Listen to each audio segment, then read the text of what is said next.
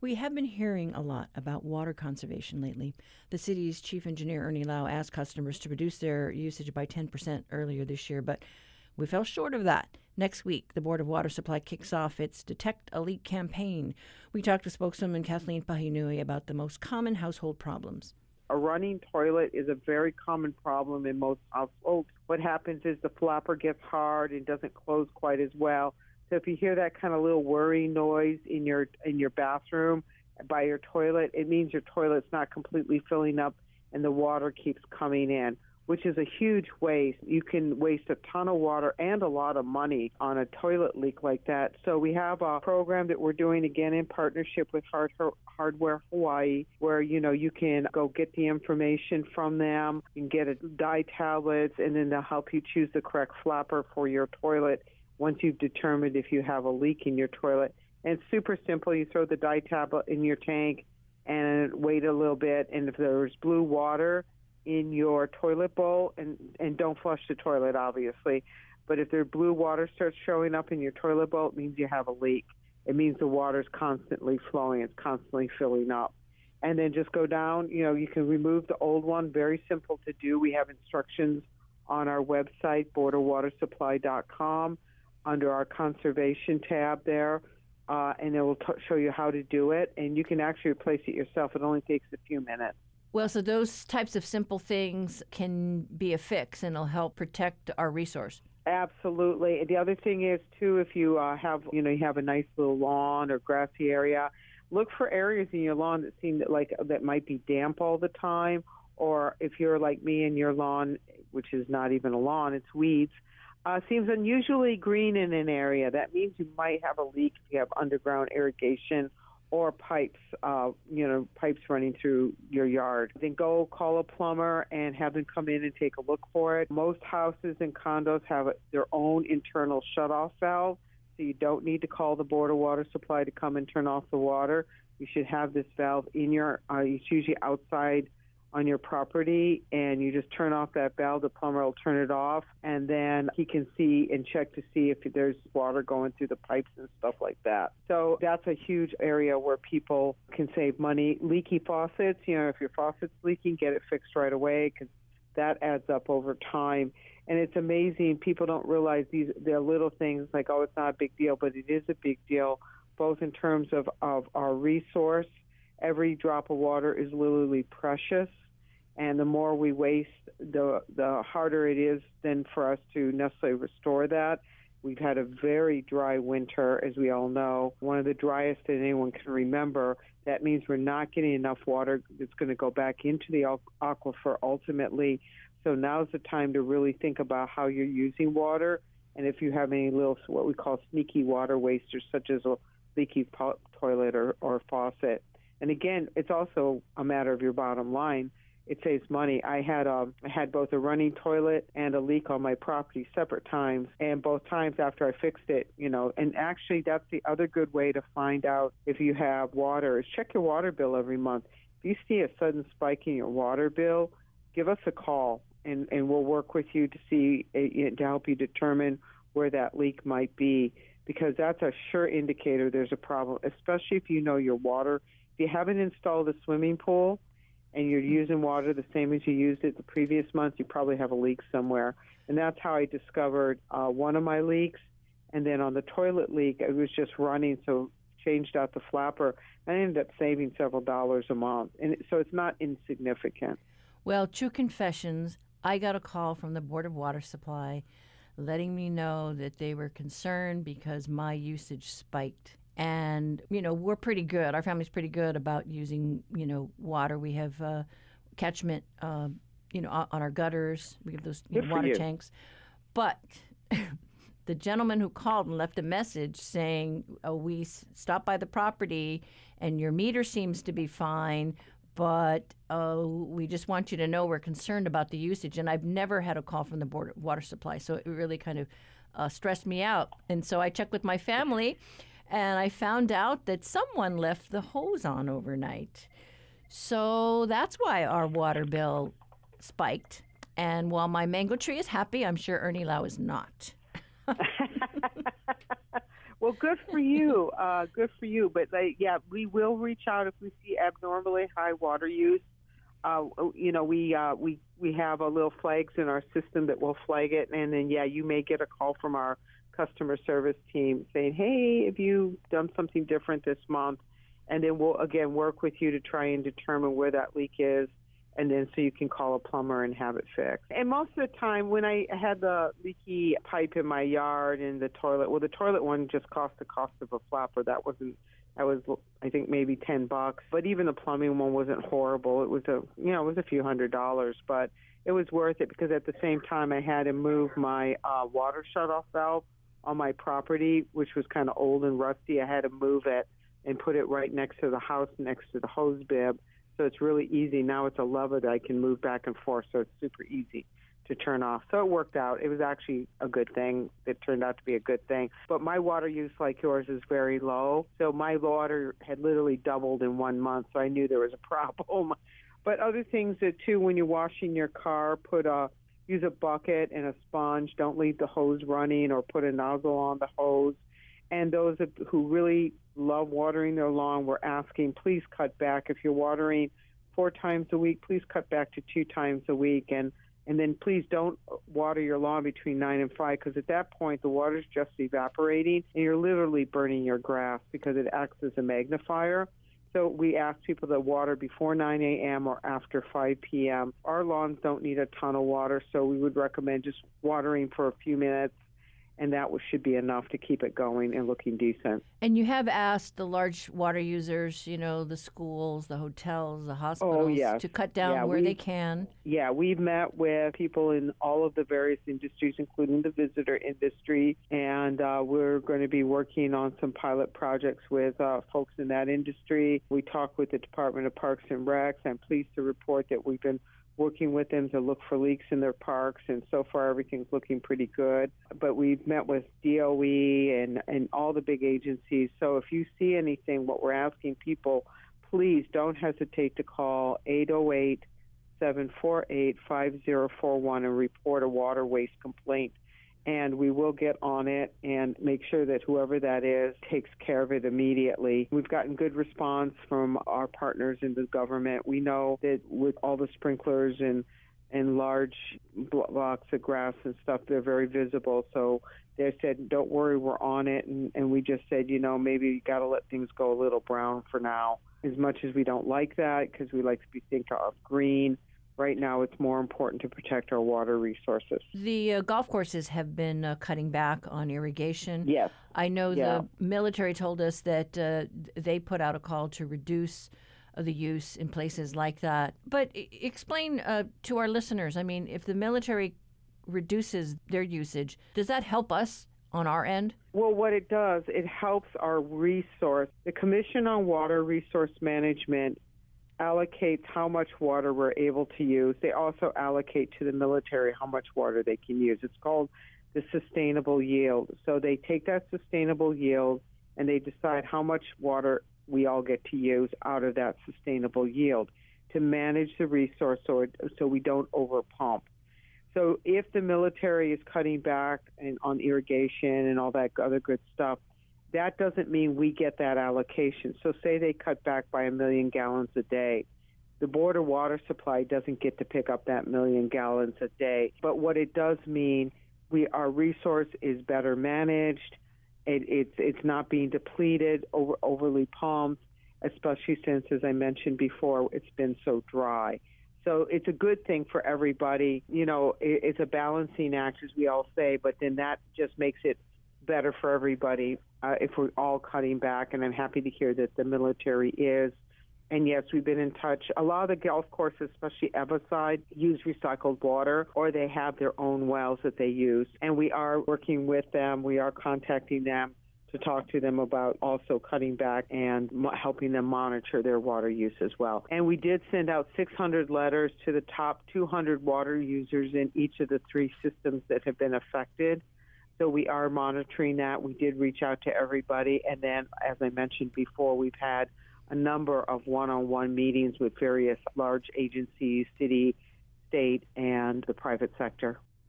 That was Kathleen Pahinui, spokeswoman with the Board of Water Supply, talking about the latest push to get Oahu residents to voluntarily cut back on water use.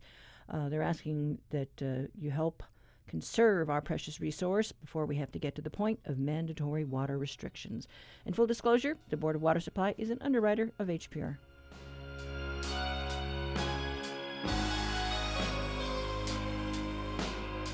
Support for Hawaii Public Radio comes from Honua Ola Bioenergy on Hawaii Island, committed to a sustainable, clean energy future, providing renewable energy 24/7 using locally grown and harvested biomass. And joining us for today's reality check is Marcel Honore. He's here to talk about transit-oriented development. Good morning, Marcel. Good morning, Catherine. Good to be here. Yeah, so you started out your story talking to a family that is selling its property along the rail route.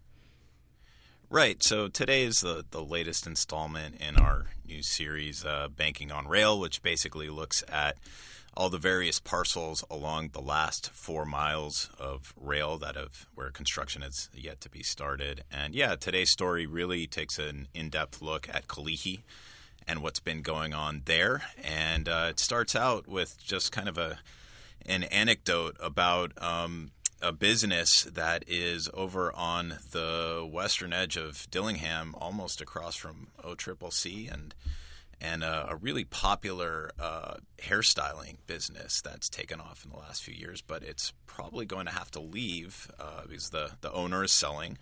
Other than that business, which has done well, they haven't been able to retain other tenants, and so it's just financially not working out for that property owner who said that property, that building, and the parcel it's been in their family going back to the Great Mahele, So, and one of the key reasons he said he was hoping that rail would make it there in time for a lot of the revitalization and redevelopment, but it just as we're all very aware, rail is about 10 years behind at this point. So it was just an example of kind of a little snapshot of what's been happening in Kalihi. So you've got a small landowner, but you also have a large landowners like Kamehameha Schools who owns quite a bit of acreage along that route.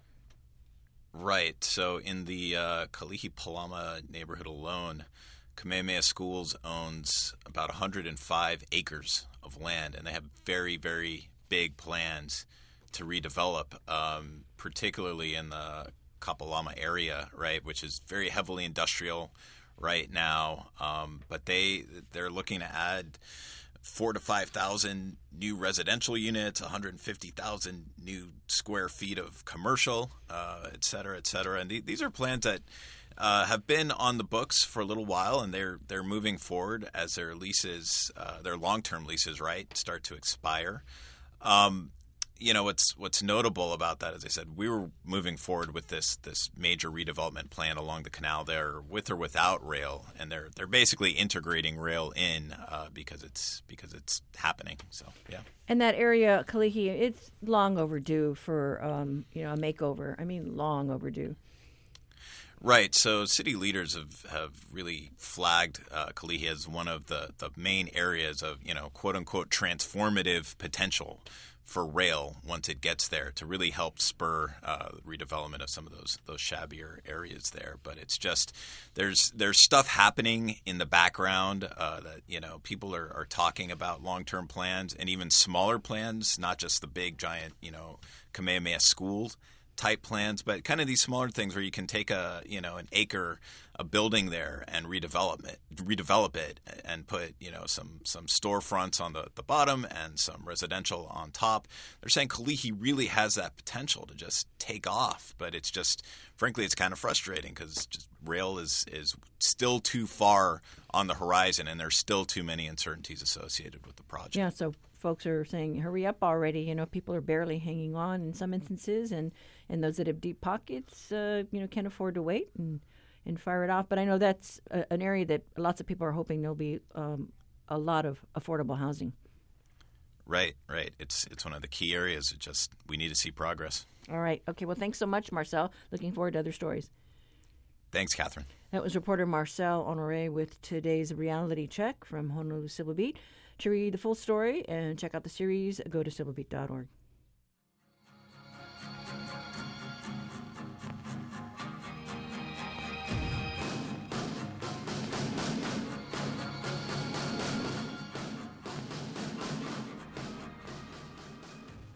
Support for Hawaii Public Radio comes from the Honolulu Museum of Art's Homa Nights, offering entertainment, art experiences, beverages, and bites on Friday and Saturday evenings. Hours and admission tickets at honolulumuseum.org. All right, and this month, Hawaii's amateur radio operators, or HAMs, will participate in a statewide emergency communications drill. The exercise will stimulate a 4-day period of catastrophic wind and rain that knocks out power, internet, and cell towers from Kauai to the Big Island.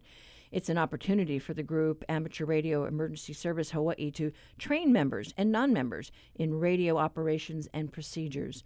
The Conversations producers Russell Subiano and Lillian Song took a trip out to Kapolei to meet up with longtime amateur radio operator Stacy Holbrook to learn more about Hawaii's HAMs. Hey, Stacy, how's it going? Oh, good, you all? All right, I'm Russell. Nice to meet you. Nice to meet you. Come on in, leave your shoes on. Okay, thank you.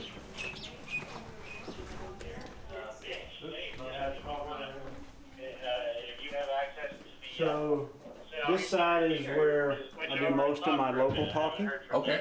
The talking around the world right now on the top radio. Okay. This radio over here is not hooked up right now to an antenna, the big one, Okay. but that's a worldwide radio. And then all the little handhelds are pretty much local. The term that I hear all the time is ham radio. Yeah.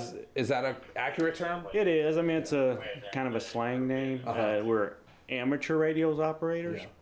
So yeah, amateur radio, or hams as most people recognize and call us. So we do all volunteer work. We help hospital, EOCs, Red Cross, community shelters, police departments, fire departments, whoever need us to help with communications.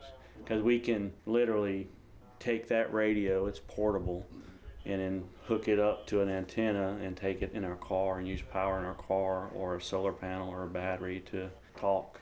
We're not restricted to big towers or, like cell towers or the towers up on Makakilo, that kind of stuff. Have you actually had real life had to use your experience with ham radio to help? Well, when they had Hurricane Maria in Puerto Rico and stuff, that was a devastation down there, and ham radio was a big play down there for them.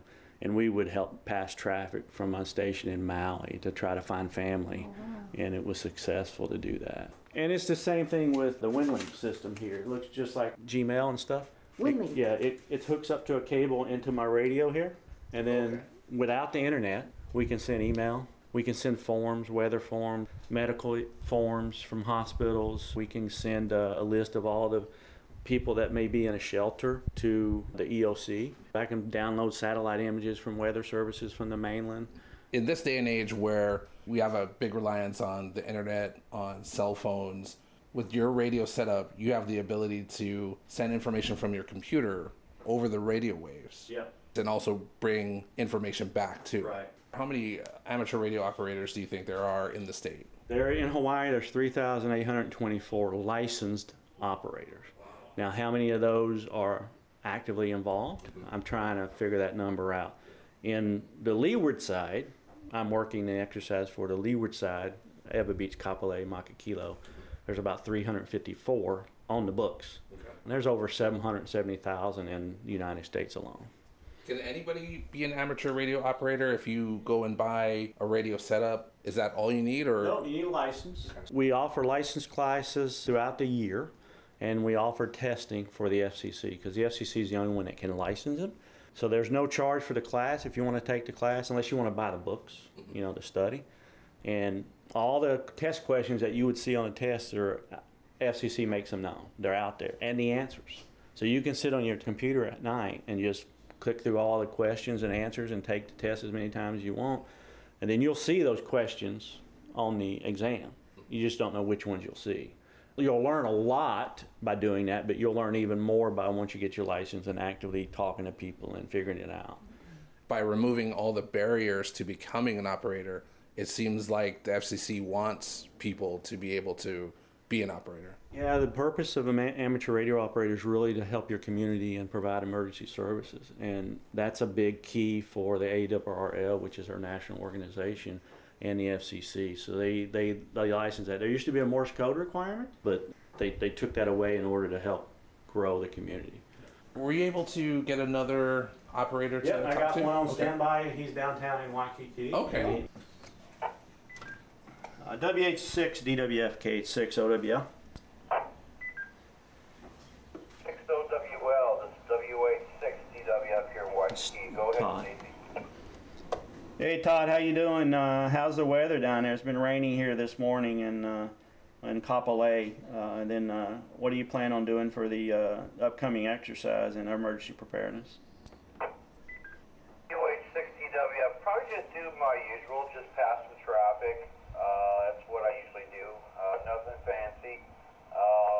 Messages we would see, like where we were under like a hurricane warning or a tsunami warning. Those kind of type of messages. Over.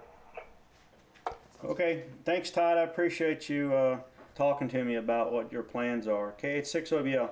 I'll say 73 and aloha to you. I'll call you later. Roger that. To answer your question about the weather, it's constantly steady rain, and at times it rains like cats and dogs, but right now it's just a good steady rain, which we very desperately need. WH6 DWF. Thanks a lot, Stacey. Okay, so that was talking local. Do people know to listen in? I mean, are these frequencies locked and private, like a room that you need a key to, or is it pretty much public? No, they're all public. So as an amateur radio operator, we can't do anything that can't be decoded. We can't send private messages. So everything that we do is open source. So anybody can have a scanner and listen in. Okay. So like this is a scanner here. I can pick up anything from Taco Bell drive-through through ham radio operators. So even the email, another ham can read your email, even though it's not sent to you. Yeah. Because we have to be able to make sure we're using the frequencies for their proper allocation. So we can't go on and start talking about overthrow of the government. We can't start talking about selling items that are not ham radio related or doing other illegal stuff on there. Yeah. So we police ourselves. Okay. So there's no dark web link. Not that I'm aware of. Yeah. No dark radio. Yeah, not that I'm aware of. Yeah, I was wondering about etiquette too. I am assuming that you got to keep it clean, and it sounds like you want to keep your messages short too. It's a topic that's talked about a lot in ham radio. We don't talk, we're usually religion and politics on the radio. Now, that's not written anywhere in the FCC rules, which we go by, but in the amateur radio rules, it's written. So it's not a hard rule, but nobody really talks about politics and religion. Yeah. You're not supposed to use profanity, but it doesn't define what profanity is. So we have to police ourselves. So we try to keep our messages short and to the point, unless we're just on there what we call rag chewing, just talking story. All right. You have the capability to talk to somebody elsewhere in the world? Yeah. KH6 OWL doing an interview. I'd like to get a check on how many stations are on 91. KH6 OWL from Honolulu, Hawaii. They like when you say Hawaii because there's not a lot of operators that talk. Here's Whiskey 3 Zulu, Quebec, November, Pennsylvania. Pennsylvania. And WCX or He's Illinois. South Arkansas. Arkansas. Yep, that's it. So far, that's the only ones that came back. Texas, Arkansas, Pennsylvania. I talked to a guy in Great Britain right before you guys came in. I've talked to, on the WinLink without internet, I'm emailing a guy in Poland back and forth about what's going on in Ukraine and the refugees that he's seeing. So you just mentioned Great Britain and Poland. How big is amateur radio internationally? It's every state, every country, and then we have agreements with a lot of countries to be able to talk into those countries, and we have agreements with a lot of countries, not every country, to be able to pass third-party traffic to another family member or something in that country too. Mm-hmm. But it's all over the world. So this interest, I'm hearing more male voices, but what's the breakdown? Is there more like half and half? No, there's very few what we call YLs, young ladies. YLs? That's a Morse code term. Okay. Oh, Morse code. So when you're sending Morse code, instead of writing out young lady or my wife, you just say YL. Oh, cool. So there's a lot of Q codes. But there's very few women. I don't know why. I was monitoring the radio the other day, and there was 2 ladies talking. I was shocked. And we're not in any way taking the place of normal communications and what other people do. We're just there as a backup. If you need us, we know how to do it. Because in Puerto Rico, they had some sat phones, but they were so overcrowded, they just jammed the sat phone lines, and there wasn't enough sat phones. No internet, so... We definitely live in a place where a natural disaster could happen at any time. Yeah, and a lot of people just don't think about it because we're so used to our things, and it's never really going to happen to us, and the government's going to come to our rescue. And hey, I'm all for it. The government's going to come and rescue us. They eventually will, but I think you got to plan for that time in between there. Now FEMA's telling us it used to be 3 days of supplies of food and water. Now it's 14. I just think you got to have a plan, and communications is just a small part of that, but it's an important part of that because if you don't have information, it makes you stress more. And Stacy, you're just doing this you love this? You're a volunteer? We're volunteers, and people volunteer because they like what they do, right? They want to help other people, and that's what amateur radio is all about. Yeah, it's fun, and when you're not doing emergency stuff, you can have a lot of blast talking to the space station, talking through satellites, seeing how far you can reach out. But the big aspect of it is emergency preparedness and making sure we support our community and our state. That was amateur radio operator Stacy Holbrook talking with HPR's Russell Subiono and Lillian Song. We'll have links to more information on participating in the April 16th statewide amateur radio operator training exercise on the conversation page of our website, hawaiipublicradio.org. Check it later today.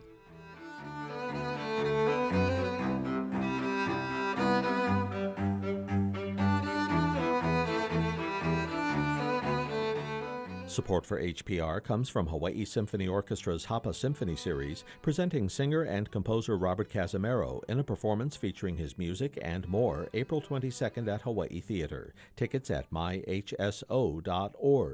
Well, next up on the conversation, we are revisiting a story about a real fish out of water. Or to be more specific, a real squid in space. That's right. Last summer, scientists sent over 100 Hawaiian bobtail squid up on a rocket ship and into orbit. Why? Well, that was our first question, too. The conversation, Savannah Harriman-Pote spoke with lead researcher Jamie Foster about what became of Hawaii's littlest astronauts. So one of the big questions we have, and why we're even doing this research, is we really want to understand how microbes communicate, interact with animal tissues. And that's been a focus of my career for 30 years, ever since I was a graduate student at the University of Hawaii. And the reason we've chosen the bobtail squid from Hawaii as the perfect model is because there's a single microbe that's living inside a special organ inside the squid that allows the squid to glow in the dark.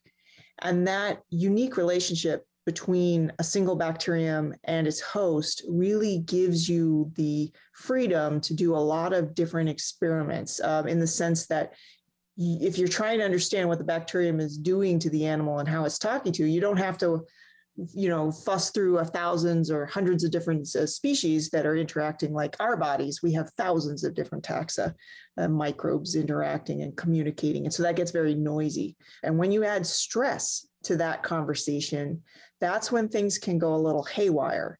And what we really want to do is protect astronauts as they work and live, and also the future tourists. We have tourists going up now, and if they want to do long-term experiments or be up there for potentially months or maybe even years, if you're talking about a trip to Mars, then we really need to know what stress does to that conversation between microbes and animals, because we rely on microbes for health.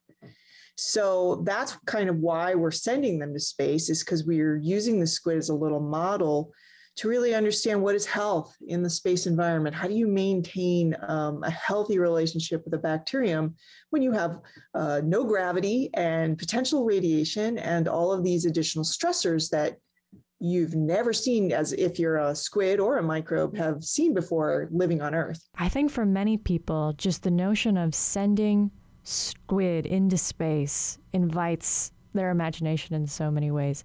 What kind of red tape is involved in getting something or formulating an experiment in space? It definitely took me a couple years in order to get the funding. Actually, maybe 3 years if you think of starting with the idea, getting it funded, getting a partner, what we call an implementation partner. They're the ones that know everything about the hardware. So you're working with their engineers to design your hardware, and then ultimately finding a ride on a rocket and getting into space. And all of that will probably take you anywhere from 2 to 3 years, depending on the complexity of your experiment. And squid, being an aquatic organism, need a little bit more attention than, say, the average bacterium. Yeah, I was going to ask about that. Do they have little astronaut helmets? Yes, we size them all with spacesuits. No, they're in we call it a little aquarium tank. It's kind of a glorified bag, but there's a special tank with pumps, and to make sure they're getting enough oxygen, to make sure they're getting the water changes that they need as the microbes come in and as the experiment progresses. So they're kind of in a floating aquarium tank, for lack of a better term. That's actually what we call it, the aquarium. But it's soft, and it's a little malleable, and it doesn't have hard edges, just to make things a little bit easier to pack into a little bit of flight hardware. And the squid are small, just to give you a sense of scale. They're about the size of a fruit fly when they're born. So they are very tiny. And so that's why it's also great to work with them, because you can put a lot of them in these little space aquarium. And just so that I make sure that I'm clear on the basics, how long were the squid actually in space? Yeah, that was actually not as long as they were physically in space for a few weeks. But the actual experiment only took about 12 hours for the actual experiment. But then the launching and what we call activation of the experiment only happened a few hours. So within a day, the whole experiment was over.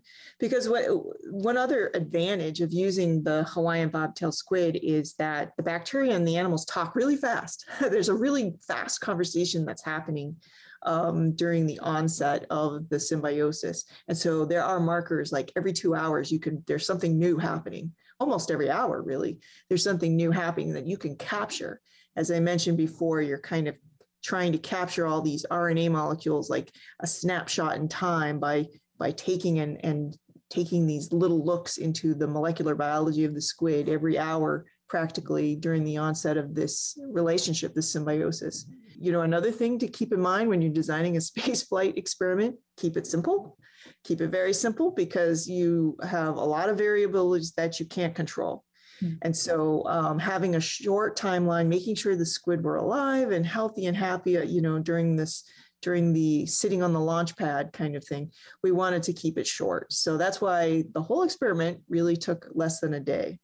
But the animals were up there after the experiment ended, and they were brought back 2 weeks later. And this might be I know, an indelicate question, but I know what's coming.